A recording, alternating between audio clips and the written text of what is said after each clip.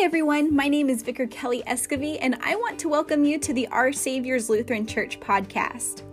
Our Saviors is a congregation of the Evangelical Lutheran Church in America, and we are rooted in Neenah, Wisconsin. In this channel, we'll post our sermons each week and maybe some other fun content, so you can join us whenever from wherever you are. Let's get started. Good morning to you all. Let's have a prayer. Gracious God, we give thanks for this day and every single day that we have on this earth. Thank you for providing for us and help us to share our gifts, our abundance, or whatever we have with those in need. Thanks for journeying with us as we go through transitions in our life. In your name we pray. Amen. So as a backdrop for the sermon, I want you to think of a time in your life when you had to move. Some time when you had to move. Although last night after worship, someone came up to me and said, I never moved. He lived in his childhood home his whole life long. And then think about why you moved. So here's a couple examples. Was it a job change? Maybe a move to be near family or a support system? Did you go off to college or into the military? Were you forced to move? Maybe for financial reasons, health reasons, possibly a death in the family, a divorce, or even COVID. A lot of people had to move because of COVID this year. So what emotions go along with these moves? Well, number one, you probably experience every move with a little bit of fear and trembling as you walk into the unknown. Or maybe in the move, you have hope and excitement as you imagine a new place and possibilities.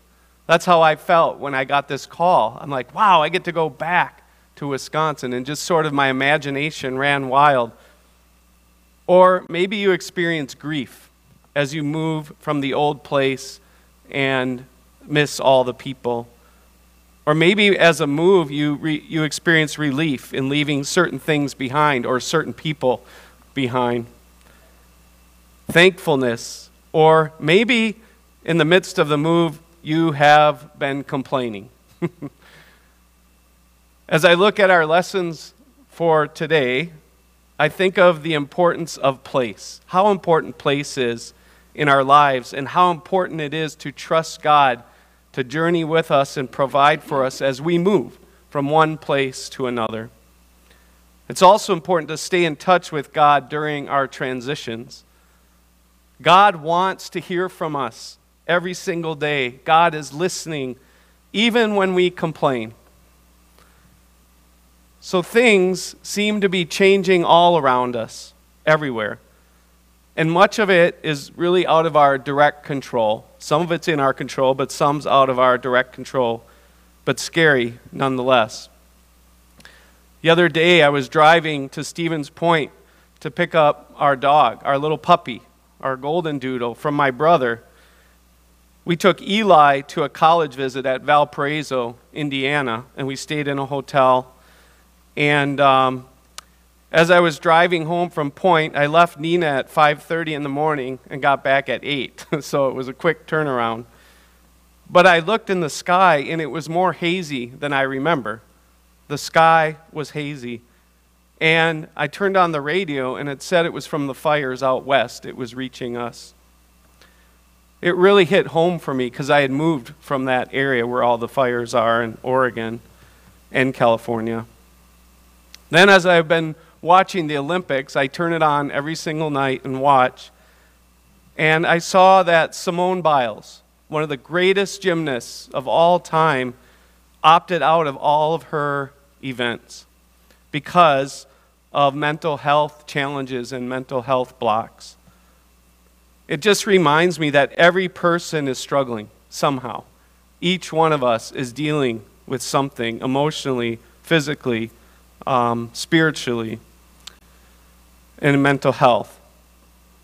And then we hear about the Delta variant of COVID, right? It's moving us from a place of relative calm to a place of perhaps anxiety and fear again. I don't know about you. I do know about you. I don't want to go back.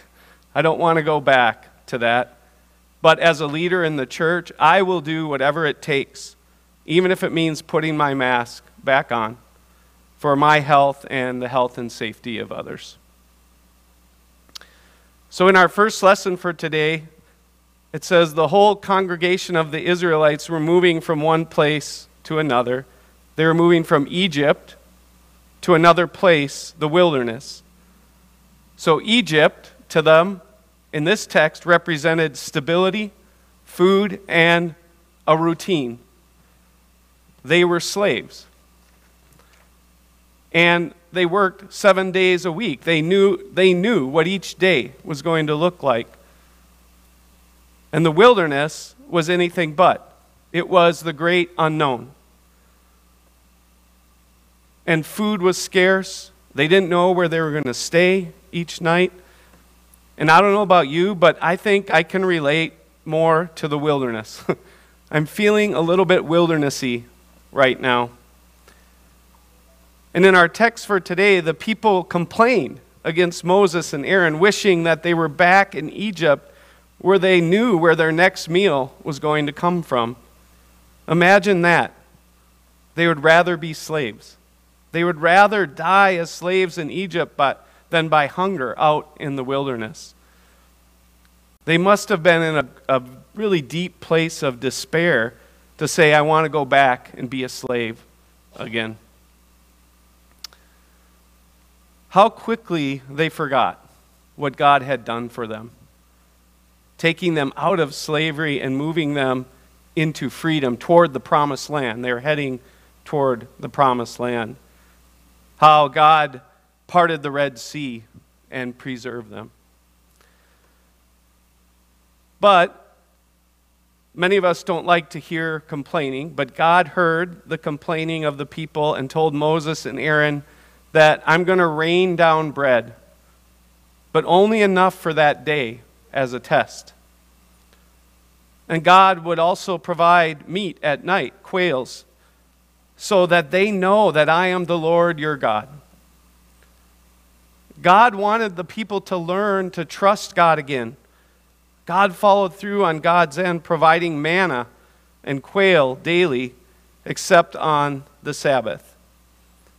But the people didn't follow God's commands or instructions on how much to take and when to take it. Some people hoarded the fine, flaky substance, manna, and others got lazy and thought, oh, on the Sabbath, God will provide again tomorrow, and they forgot. As a Lutheran, we always look for the law and the gospel. What's the law and what's the grace? I see grace, a lot of grace in this text.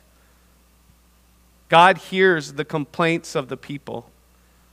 Now, what would have happened if they didn't complain? God responds to the complaints directed at Moses and Aaron by providing what they needed. And God provided manna 40 years in the wilderness. So imagine eating manna every day for 40 years. One scholar wrote, God acknowledges not only the Israelites' need for assurance that God is with them, but also God's desire to shape them as a different kind of people, a different kind of community. In the ritual practice of daily gathering of food that falls from the sky, they will learn with their very bodies to come to trust their God.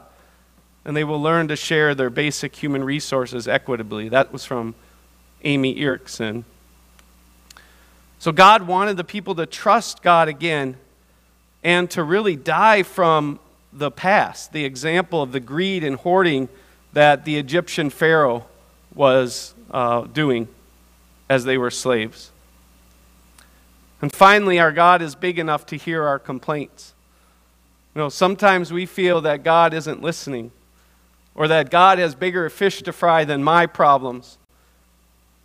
It is important to cry out to God when things are not well in our world or in our own lives. God hears us. In this text, God hears the complaints. Even when we don't live up to our end of the bargain, there's grace. God sends prophets and apostles to carry God's message of hope in Jesus Christ and justice for all. And we learn through our gospel, God sent a Son into the world to show us the way and put us in a right relationship with God, even when we don't deserve it. So in our gospel, people came to a place looking for food. They came looking for Jesus to be fed. And as Kelly said, Jesus offers so much more than just our daily bread. Jesus said, whoever comes, or I am the bread of life, whoever comes to me will never be hungry. Whoever believes in me will never be thirsty. They're like, sir, give us this bread always. And they were still thinking of physical bread. And it seems as sinners, as humans, we're always hungering for more. We want more stuff. We want more of this or that or of everything. But Jesus says, come to me. Believe in me. And you will never, never be hungry. You are enough, and you will have enough with me. So simply believing in Jesus was the work that Jesus told them to do. Placing their ultimate trust in Him will satisfy their deepest hungers and thirsts and rise up to eternal life. In conclusion, I just love these texts because I love bread. I love baking bread. I love eating bread. And I've had to forego bread lately because the doctor told me, but I cheat a little bit on bread. But when I think of bread, I think of those rolls at the Texas Roadhouse Steakhouse. Have you been there? Has anyone ever been there? They come with some cinnamon butter on the side. These rolls actually melt in your mouth. And you eat them, and you are just totally satisfied for a moment in time. But then you're hungry the next day, right? But knowing that Jesus picks up on this idea that I'm bread really gets me fired up. Knowing Jesus as God's Son and Savior helps me to feel content with who I am and what my future holds. Whether the Delta variant or any other variant or anything else that comes our way, I know I'm in the hands of God. And I can be content. And I try to live each day in that grace. So what are you hungry for today?